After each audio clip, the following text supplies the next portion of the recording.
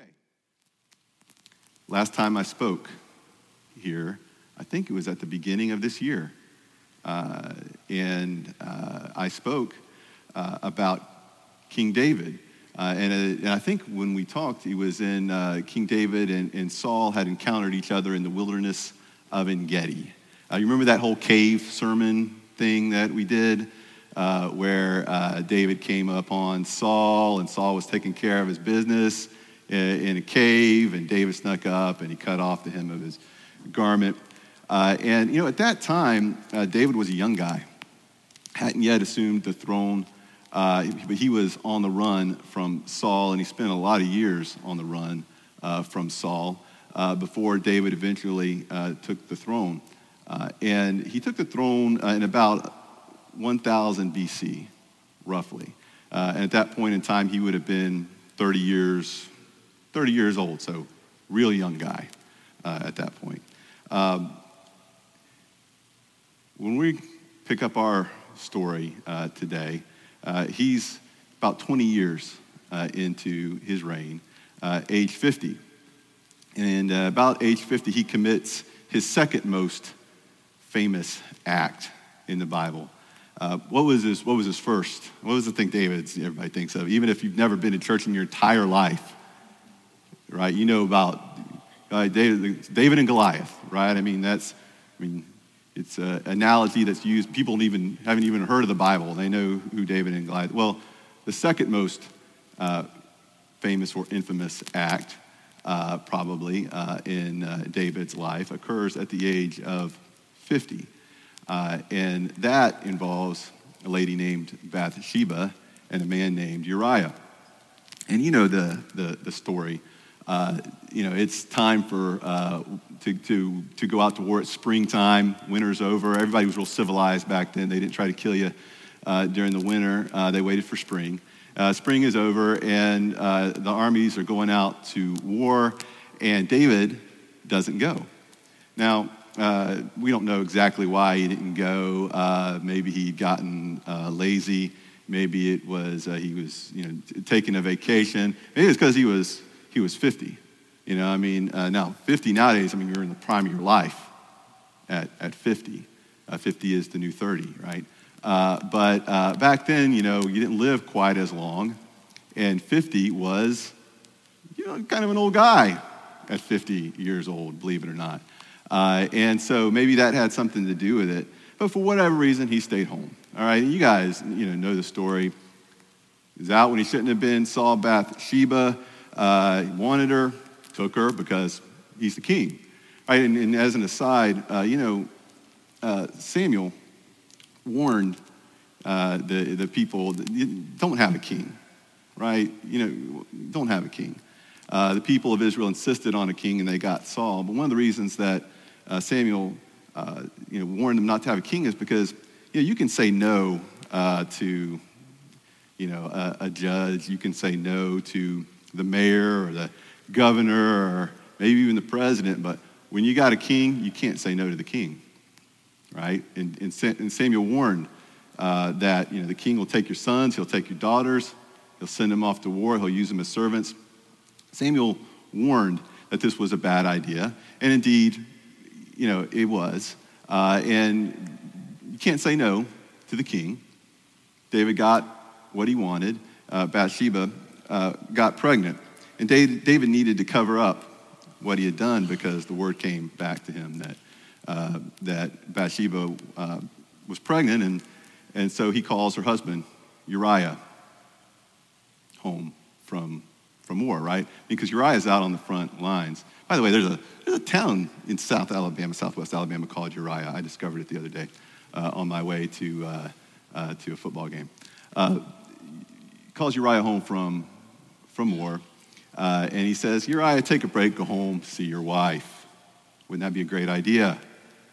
But Uriah is not going to go home when his men are out bleeding on the battlefield, so he goes and sleeps on the front doorstep, essentially, of his house. David finds out, he's frustrated, keeps Uriah a second day, gets him drunk, points him in the general direction of home. Go see your wife. But Uriah, drunk, had more honor than King David did, and he wouldn't do it. So finally, as you may recall, what does David do, right?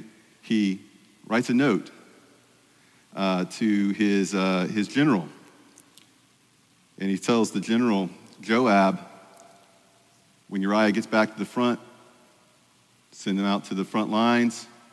When in the heat of battle, leave Uriah there and withdraw from him. Signs it, seals it, gives Uriah the pleasure of carrying his own death sentence out to Joab. Joab gets it, reads it. You don't say no to the king. Follows orders. Basically, participates in the murder of Uriah. And, David repents of his sin eventually. And the prophet Nathanael visits him and tells him that God has forgiven him. However, sin always has consequences, right? I mean, every sin comes packaged with a consequence. And David had to deal with the consequences of his sin. And they were, as we're going to talk about a little today, far-reaching. Because you flash forward a few years, and David has a son named Amnon. And Amnon is the oldest of David's son and the heir apparent to the throne. Amnon had a thing for his half-sister Tamar, and he hatched a scheme that put him in a position to force himself on his sister, and that's what he did. Now, Tamar's brother is a guy named Absalom. Absalom and Tamar have this. It gets very confusing, by the way, when you deal with King David and his many wives and half-brothers and all that kind of stuff. But Tamar had a brother, and his name was Absalom. They had the same father, David, and the same mother. And after Tamar is assaulted, King David finds out what happens, and he's very angry about it. And you know what he did in response? He didn't do anything about it. Absalom, her brother, finds out about it, and he's not as passive as David. And he has a plan to bring Amnon to justice. He waits a couple of years. By the way, you should read your Bible sometime, in this stuff, because, there's incredible stories in the Old Testament, and the details of which I wouldn't get into here with you necessarily on Sunday morning. But Absalom hatches a scheme, waits a couple of years, right? Very patient guy. Amnon thinks that, this is all kind of blown over. Absalom acts like everything is okay. He asks the king if the king and all of the brothers will come to Absalom's house for a big feast. The king says, nah, I can't make it. It would just be a burden to you anyway, but it's okay if you have all of your brothers there. So Absalom has all of the king's sons there, including Amnon. They have a big feast. They drink heavily, right? And Absalom instructs his servants, when Amnon is drunk, kill him. And that's what happens. They wait until everybody's feasting and drunk, and then Absalom gives the order, and Amnon's killed.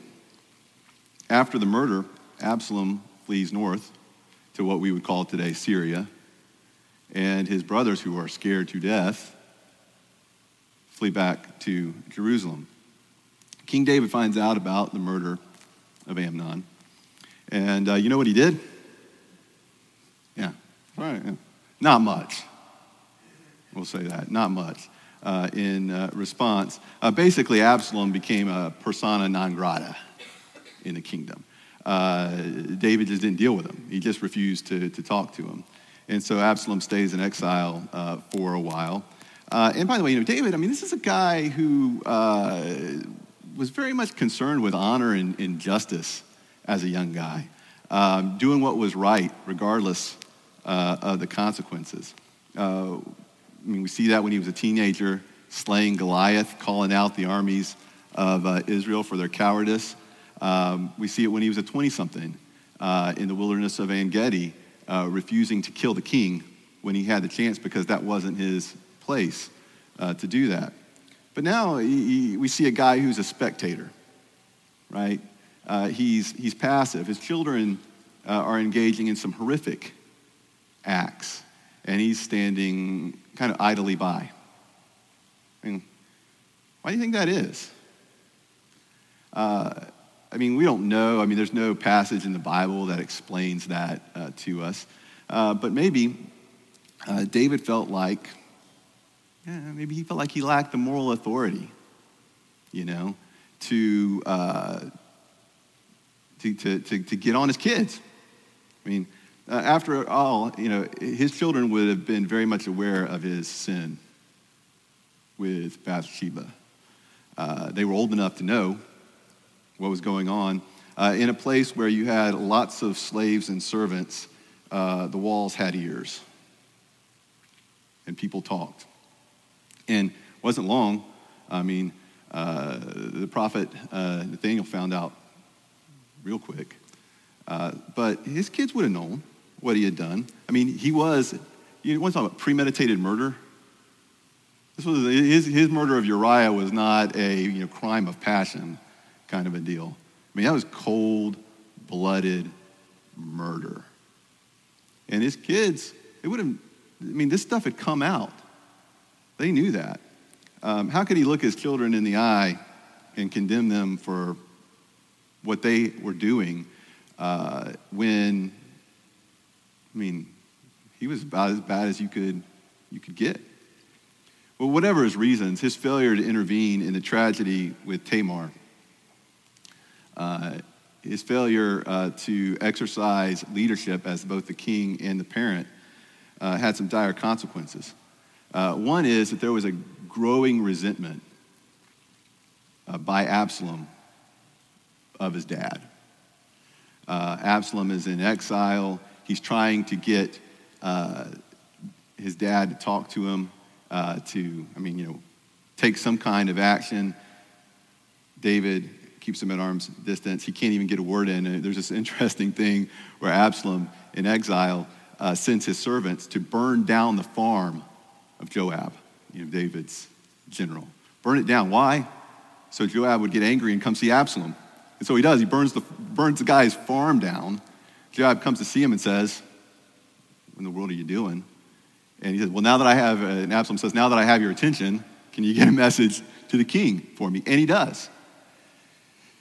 David and Absalom have some reconciliation there of a kind, but the resentment is still there. And Absalom, who is, as we know from his murder of Amnon, a patient guy, right? He can wait a couple of years or more to hatch his plan. His resentment of his father grows to the point where he hatches a rebellion, a coup against his father. And he spends a couple of years setting the stage for it. The anger this guy had, he had taken action to bring justice for his sister, Tamar, when his father had done nothing. And what did he get for it? Got treated like he didn't exist. Anger grows. And by the way, Absalom, from what the Bible tells us, as an intelligent guy, a great leader, looked good, I guess. Some people read somebody's words. His hair was said to have weighed about 5 pounds. Right? Guy had so much hair on his head. He only got it cut once a year, evidently, I think that was because it was so thick. He had to get it cut. He had become. Not only did he have everything going for him from an appearance standpoint and from an intelligence standpoint, but he was a great politician. He had become kind of a man of the people during this time period. And what he would do is he would go to the city gate and he would sit there and he would wait for people to come with their problems, right? Because back in the day there, the king kind of acted as the judge to resolve people's problems. They would come before the king. We see this a lot with Solomon, all these stories about how Solomon would resolve these disputes. Well, David did kind of the same thing, but I don't know if David's docket was backed up or if David just got lazy, but it appeared that people's problems weren't getting addressed by the king. And so Absalom goes and he sits at the gate, and he says, he's kind of like a Judge Judy or something, hey, if you'll, give up your right to be before the king, come to me, and I'll resolve your dispute. And that's what people did. And they came, and he was wise, and he dispensed justice, and he listened to their problem. And when people came, they tried to bow down to him as the king's son. He refused to let him bow down, and he gave him a hug and a kiss and told him how much he appreciated them, how much he loved them, unlike their current king who had become detached. So over a couple of years, people grow to love him. And then Absalom reaches the point where he asks his dad permission to go to Hebron, and for the purpose of supposedly making a sacrifice. And David grants him permission, and Absalom journeys to Hebron, which is the place that he's going to launch his rebellion from. And so Absalom takes a group of men with him to Hebron, and they're joined by others. And the Bible tells us that the conspiracy against David and with Absalom grew very, very strong, and that the people with Absalom increased continually on a daily basis. And in Hebron, by the way, maybe that name is somewhat familiar to you. Kind of an appropriate place, and it was no mistake that Absalom chose that place because it is where the reign of King David began. David originally reigned in Hebron, spent, I think it was like 2 years there before he went to sit on the throne in Jerusalem. So this is all part of the plan for Absalom. And he goes and he makes his home in Hebron, and he sends messengers to all the tribes of Israel and says, when you hear the trumpet sound, I want you to yell out, Absalom has been crowned king in Hebron. And by the way, it wouldn't have been difficult for people to believe that was the case because the king was old.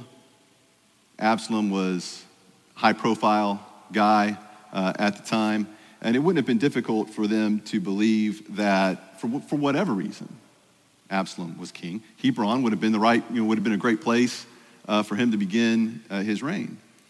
And so that's what happens. The trumpet sound, or the ram's horn sounds, and the coup is launched. And that's where we're going to pick up the story in 2 Samuel chapter 15. We're going to begin in verse 13. And at this time, David's probably 60, 61. So he, again, prime of your life for us today. Back then, not so much. We're going to start in verse 13.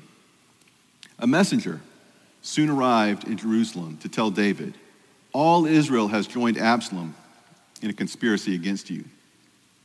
Verse 14, David says, then we must flee at once or it will be too late. David urged his men, hurry. If we get out of the city before Absalom arrives, both we and the city of Jerusalem will be spared from disaster. Now let's stop there for just a moment. David could have made his stand in Jerusalem. It would have made sense in a lot of respects to make your stand in Jerusalem. You're fortified there. But by this time, Absalom has the entire army of Israel with him. And David knew that if Absalom made it to Jerusalem with the king still there, that Absalom would assume that everyone in Jerusalem was with the king and would put them all to the sword. That would have been a typical thing for someone conquering a city to do. And David also knew that the odds were against him. He was not going to win a battle against his own army with the few men that he had with him that were essentially his bodyguards that were still loyal to him. So to save his people and himself, David decides to run. Verse 15, we are with you, his advisors replied. Do what you think is best. So the king and all his household set out at once. He left no one behind except 10 of his concubines to look after the palace. We're going to jump down to verse 23. Everyone cried loudly as the king and his followers passed by. They crossed the Kidron Valley and then went out towards the wilderness. Okay, so I'm going to put a map up here because I like maps. And just to give you a little bit of an idea, I also have a laser pointer here. There's Jerusalem, right? And you see Hebron down below. And Absalom is coming up from Hebron to Jerusalem. David is making his exit out of Jerusalem, right? Towards the Jordan River over here. And the Kidron Valley is right outside of Jerusalem, and we're going to look at a picture of that in just a second. And so Absalom's coming up. David is headed out right here. And within 24 hours or less, right, David has gone from being king on the throne to a fugitive in the valley, fleeing for his life. And the Kidron Valley is on the eastern side of Jerusalem. Okay, so this is, this would be the valley area right here. And this is about a turn of the century picture of it. The Kidron Valley area looking back up into Jerusalem. Kidron Valley has been known by many names, lots of significance historically and biblically. But what you can see right here, and this is actually, by the way, this little thing here is Absalom's monument, which the story for another time. But you can see looking back up, you get kind of the perspective of what it would be like being in the Kidron Valley, looking back up at the walls of Jerusalem. Imagine a 61-year-old David, right? Probably hasn't done a lot of running for a while. Basically running for his life. And he's stumbling down into that valley, trying to make his way to escape into the wilderness. And he's looking back up at that great city that he may never see again. I think it was overwhelming for him at the time. I mean, at 61 years of age, the great King David, he had lost his kingdom, his army, his family, the hearts of most of the people of Israel to this, to his own son. A son that, the Bible tells us, was kind of his favorite son. And he's stumbling now through the valley.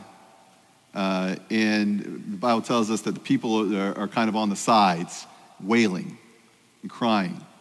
And then we come to this kind of incredible passage. Verse 24. Zadok and all the Levites also came along carrying the Ark of the Covenant of God. They set down the Ark of God, and Abiathar offered sacrifices until everyone had passed out of the city. Zadok is the high priest and a descendant, actually, of Aaron, the original high priest. And Zadok and his priests are fleeing with David, and they've got the Ark of the Covenant with them, safe from Absalom. And it's one of those things where, hey, we got to save the Ark. And so they got the Ark, and they're carrying it out with them. And it was a big deal to have the Ark, because even though Jerusalem was lost, they had saved this hugely important symbol of God's presence with them. And if you were with David, one of those people scared out of your mind, stumbling through the valley, trying to figure out, hey, was this really a good idea, or should I have stayed back in Jerusalem? You might have been scared, but when you saw that ark, you felt better about what was going on. When you saw the high priest and the ark, to you, that would have meant, hey, God is with us. God is with me. We've got the ark. And David could have pointed to the ark and to the priests that were with him as a sign that God was on his side. Right? I've got the ark. God has to be with me. I've got this box. But that's not what he did. And David, by the way, had a kind of a long history with the Ark of the Covenant. You might remember that passage in the Bible where David brings the Ark of the Covenant back to Jerusalem, and he's dancing, in front of it, and there's this huge celebration. I mean, this wasn't just some religious symbol for David. I mean, this was a big deal for him. And here's what he said in verse 25. Then the king instructed Zadok to take the ark of God back into the city. If the Lord sees fit, David said, he will bring me back to see the ark in the tabernacle again. But if he is through with me, then let him do what seems best to him. Now, why would David send back to Jerusalem the high priest and the ark, both of which he could have used as tools to win back his people, right? Look at me. I mean, God is with me. You should be with me. The high priests are with me. You should be with me. That's what Absalom, you got to think that's what Absalom was going to do if he sent all that stuff back to Jerusalem. Why give your enemy the opportunity to use and manipulate these symbols? Maybe he didn't want the people that remained in Jerusalem to think that God had abandoned them just because their king had to flee. After all, the ark was a symbol of God's presence with the people of Israel, not a symbol of his presence with the king. I think David probably decides that he's not going to fool the people of Israel or himself by pretending that God's blessing is upon him or that God is with him just because he has possession of this ark, right? Because that wouldn't have been true if Absalom had it, and it wasn't necessarily true if David had it. David knew that surrounding himself with ceremony and symbols didn't mean that he was in God's will, right?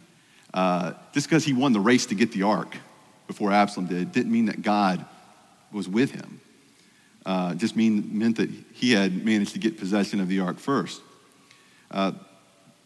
Being in God's will, I think David realized, required submitting to God's plan. And that's what we see in these verses 25 and 26. It requires submitting to God's plan even if it wasn't the outcome that David was desiring. He says in verse 25 and 26, I'll paraphrase a little bit, if the Lord sees fit, he'll bring me back to Jerusalem. I'll see the tabernacle and the ark again.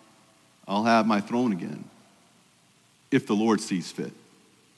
But if this is it, right? If he's through with me, then let him do what seems best to him.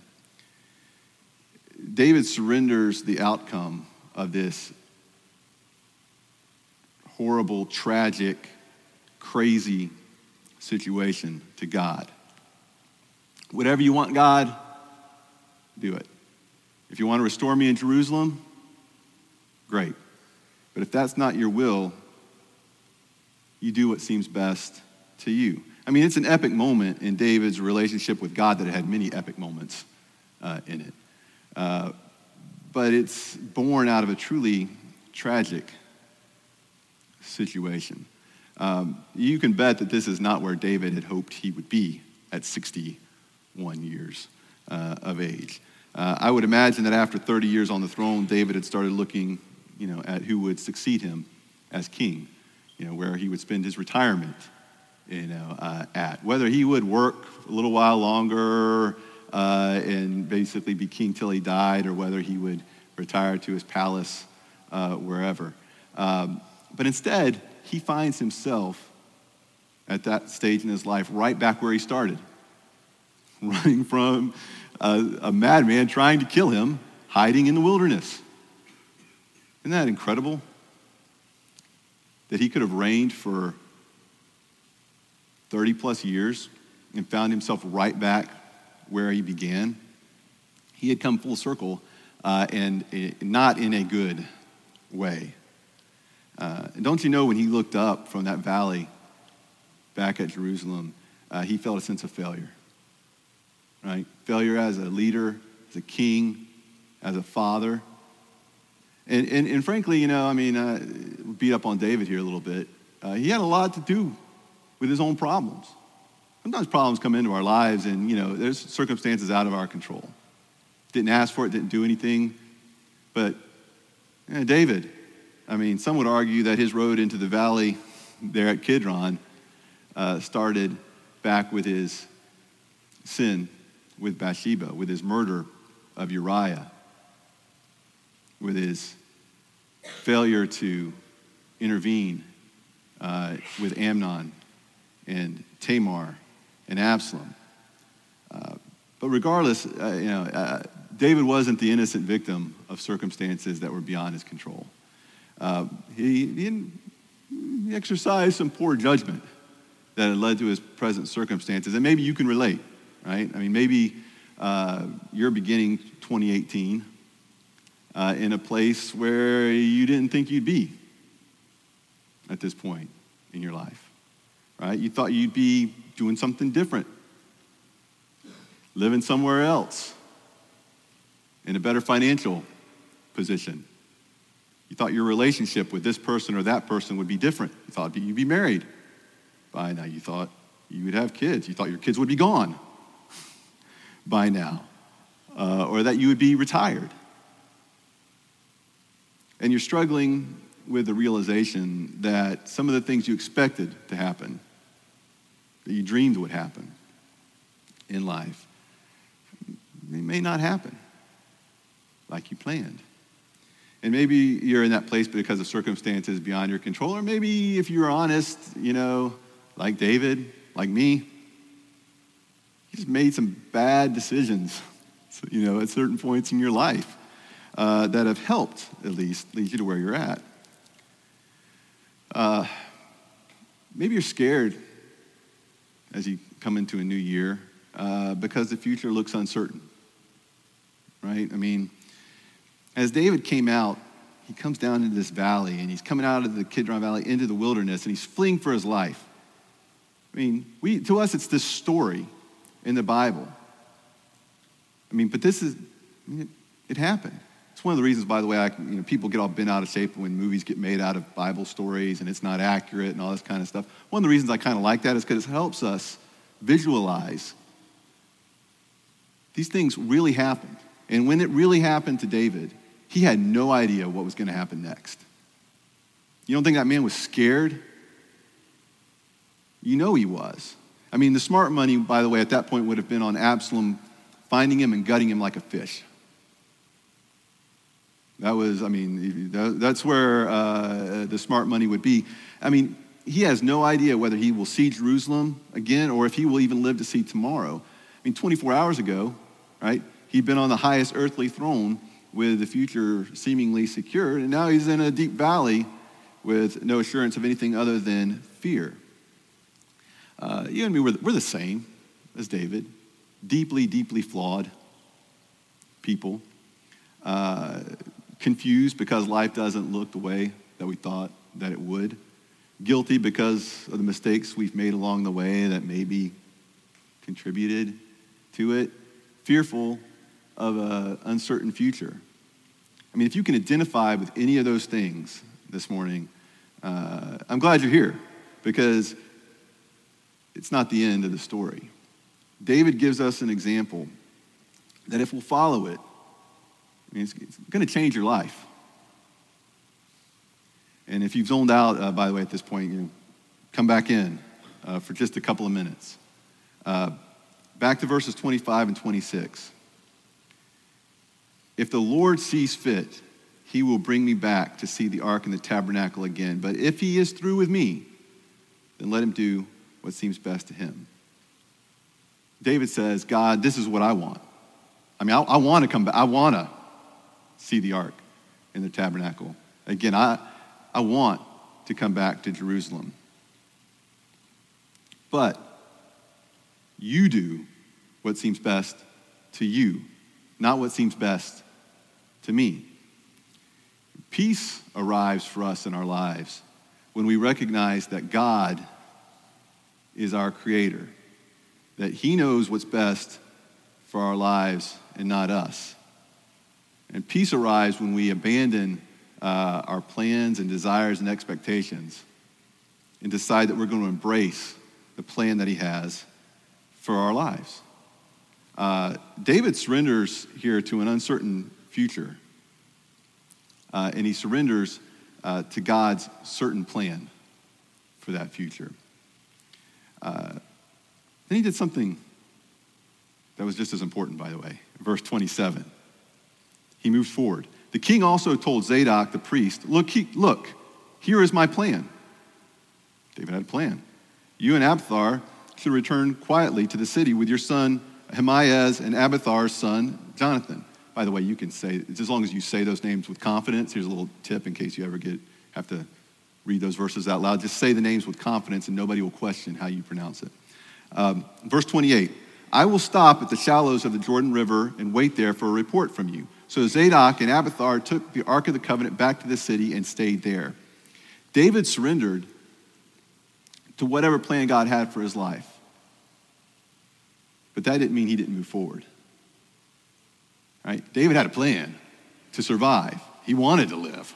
He had a plan to survive, and he began the process of putting that plan into motion.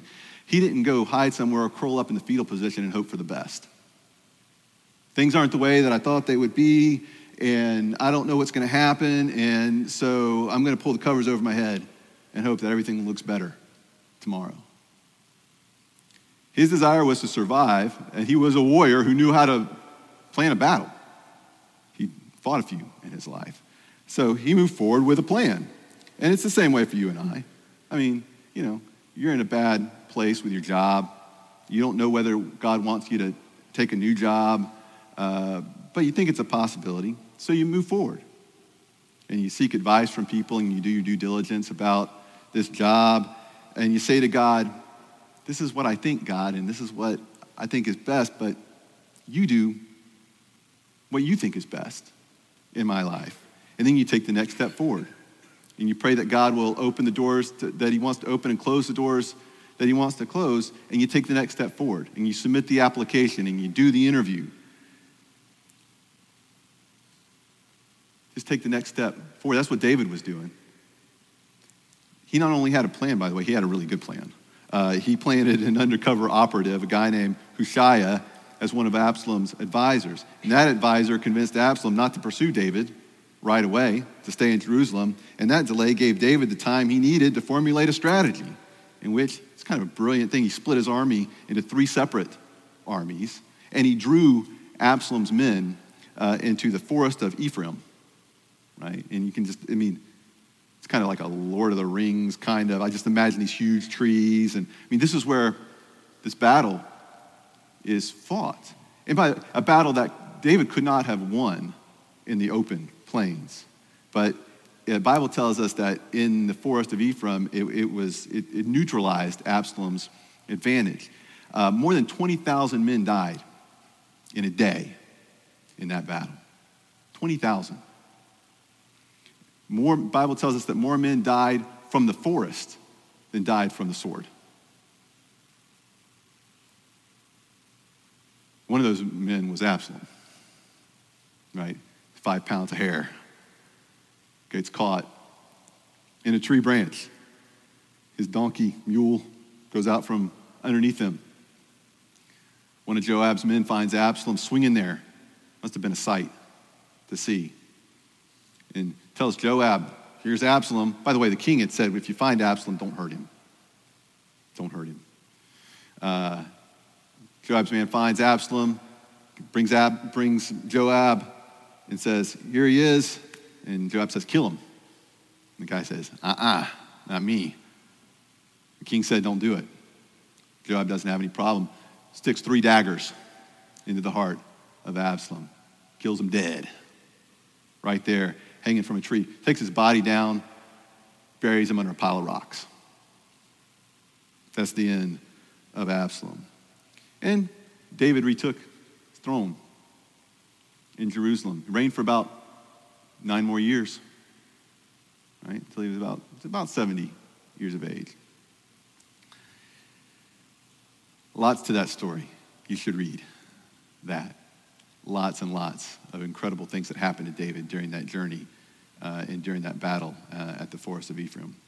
But that journey that David took out of Jerusalem into the Kidron Valley to the Jordan River, the journey that eventually led him back to Jerusalem, really began in a positive way when he said to God, "You do what seems best to you with my life."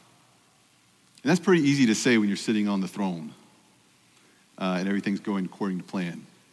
It's a totally different story when you're down in the valley staring back at your disappointed expectations and your dreams that maybe won't come true in the way you thought things would be, but they're not that way. It's more difficult to say that. I mean, I had something happen to me this year. I had an opportunity, and at first it didn't seem like it was even possible, and then things started to happen, and I thought, man, this really seems like this thing could happen for me. And, because I'm a church guy, so I prayed for God's will, right? Because that's what you're supposed to do. God, your will be done. Your will be done. And everything seemed like it was falling into place. And I was in my mind, I had already planned that. I was already seeing all these things happening here and making these plans, and it didn't happen. Very disappointing. Kind of bitterly disappointing. I was surprised how disappointed I was, because after all, I had said, God, your will be done. Which is always fine to say as long as God does what you think he should do. Totally different situation when God does what God wants to do, right? We're all on board with it as long as it goes in the way we think things should go. Maybe you've had some experiences like that in the past year. In the next, in about 90 days from now, we're going to celebrate the resurrection of our Savior. In fact, I think it's almost exactly 90 days, starting tomorrow. We're going to celebrate our freedom from death and hell if you're a child of God. Matthew 26:39, which is the next verse on the screen, says, going a little farther, he fell with his face to the ground and prayed. And this is Jesus. My Father, if it is possible, may this cup be taken from me, yet not as I will, but as you will.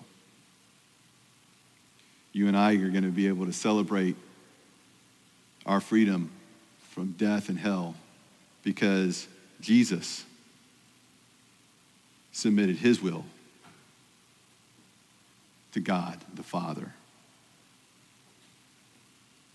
Kind of David, Jesus the son of David, the lineage of David, Old Testament to New Testament. Submission to God's will. For David, it took him back to Jerusalem. For Jesus, it took him to the cross. And I just want to make this challenge to you. If you're a child of God, you may think you know what would seem best in your life, but you cannot find peace and joy in this life outside of God's will. You cannot find it. You will never find it. You can keep doing things your way, but I promise you, you will never find the peace and the joy that God has for you outside of his will. So I'll make this challenge to you. If you want to see God at work in your life in this coming year, if you want to find God's will for your life, and we'd all say, oh yeah, that's me. I want to do that. Each day, and I would say between now and Easter, that's 90 days. But if that seems too much to you, then try it for 30 days at least. Start your day with these verses. Psalm 25, 1, 4, and 5. O Lord, I give my life to you. Show me the right path, O Lord. Point out the road for me to follow. Lead me by your truth and teach me, for you are the God who saves me. All day long I put my hope in you. Start your day with those verses. It's easy. It doesn't take long to do that. Then say these words to God.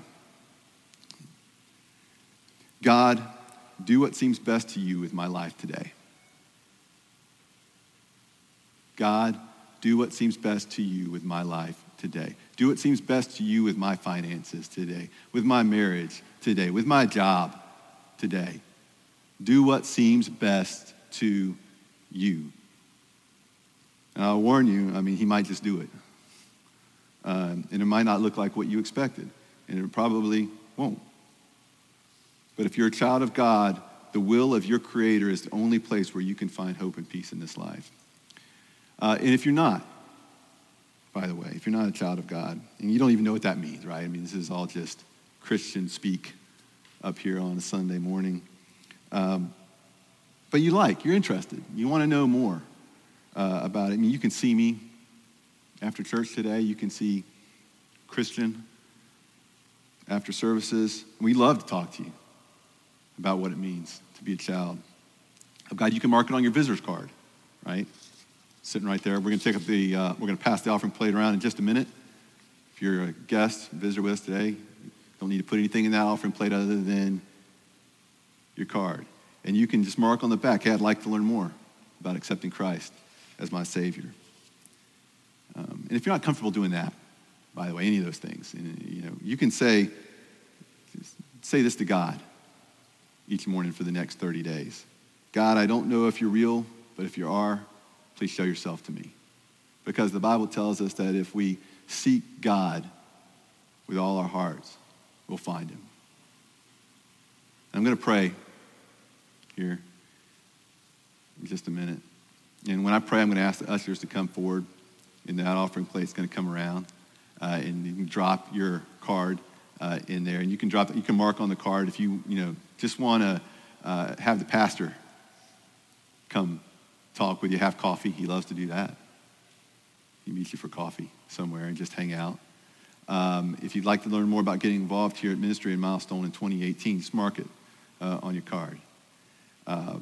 And just make this year the year that you discover the joy and peace and hope that comes with a life fully surrendered to Christ.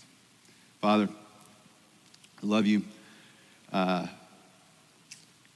know that come Tuesday, there's going to be all kinds of things that come rushing in around us. The stress of life, the worries of bank accounts, careers, families. But I also know that you're the same God today as you will be on Tuesday. And I want my life to matter for something more than just trying to win the financial race, win the career race, make it to retirement, be comfortable, hope that everything goes well. I want to live the life my Creator made me to live. A life fully devoted to you. A life that matters for eternity. As we give back to you now, Father, we give out of hearts of gratitude, acknowledging you as our Creator and the Lord of all things.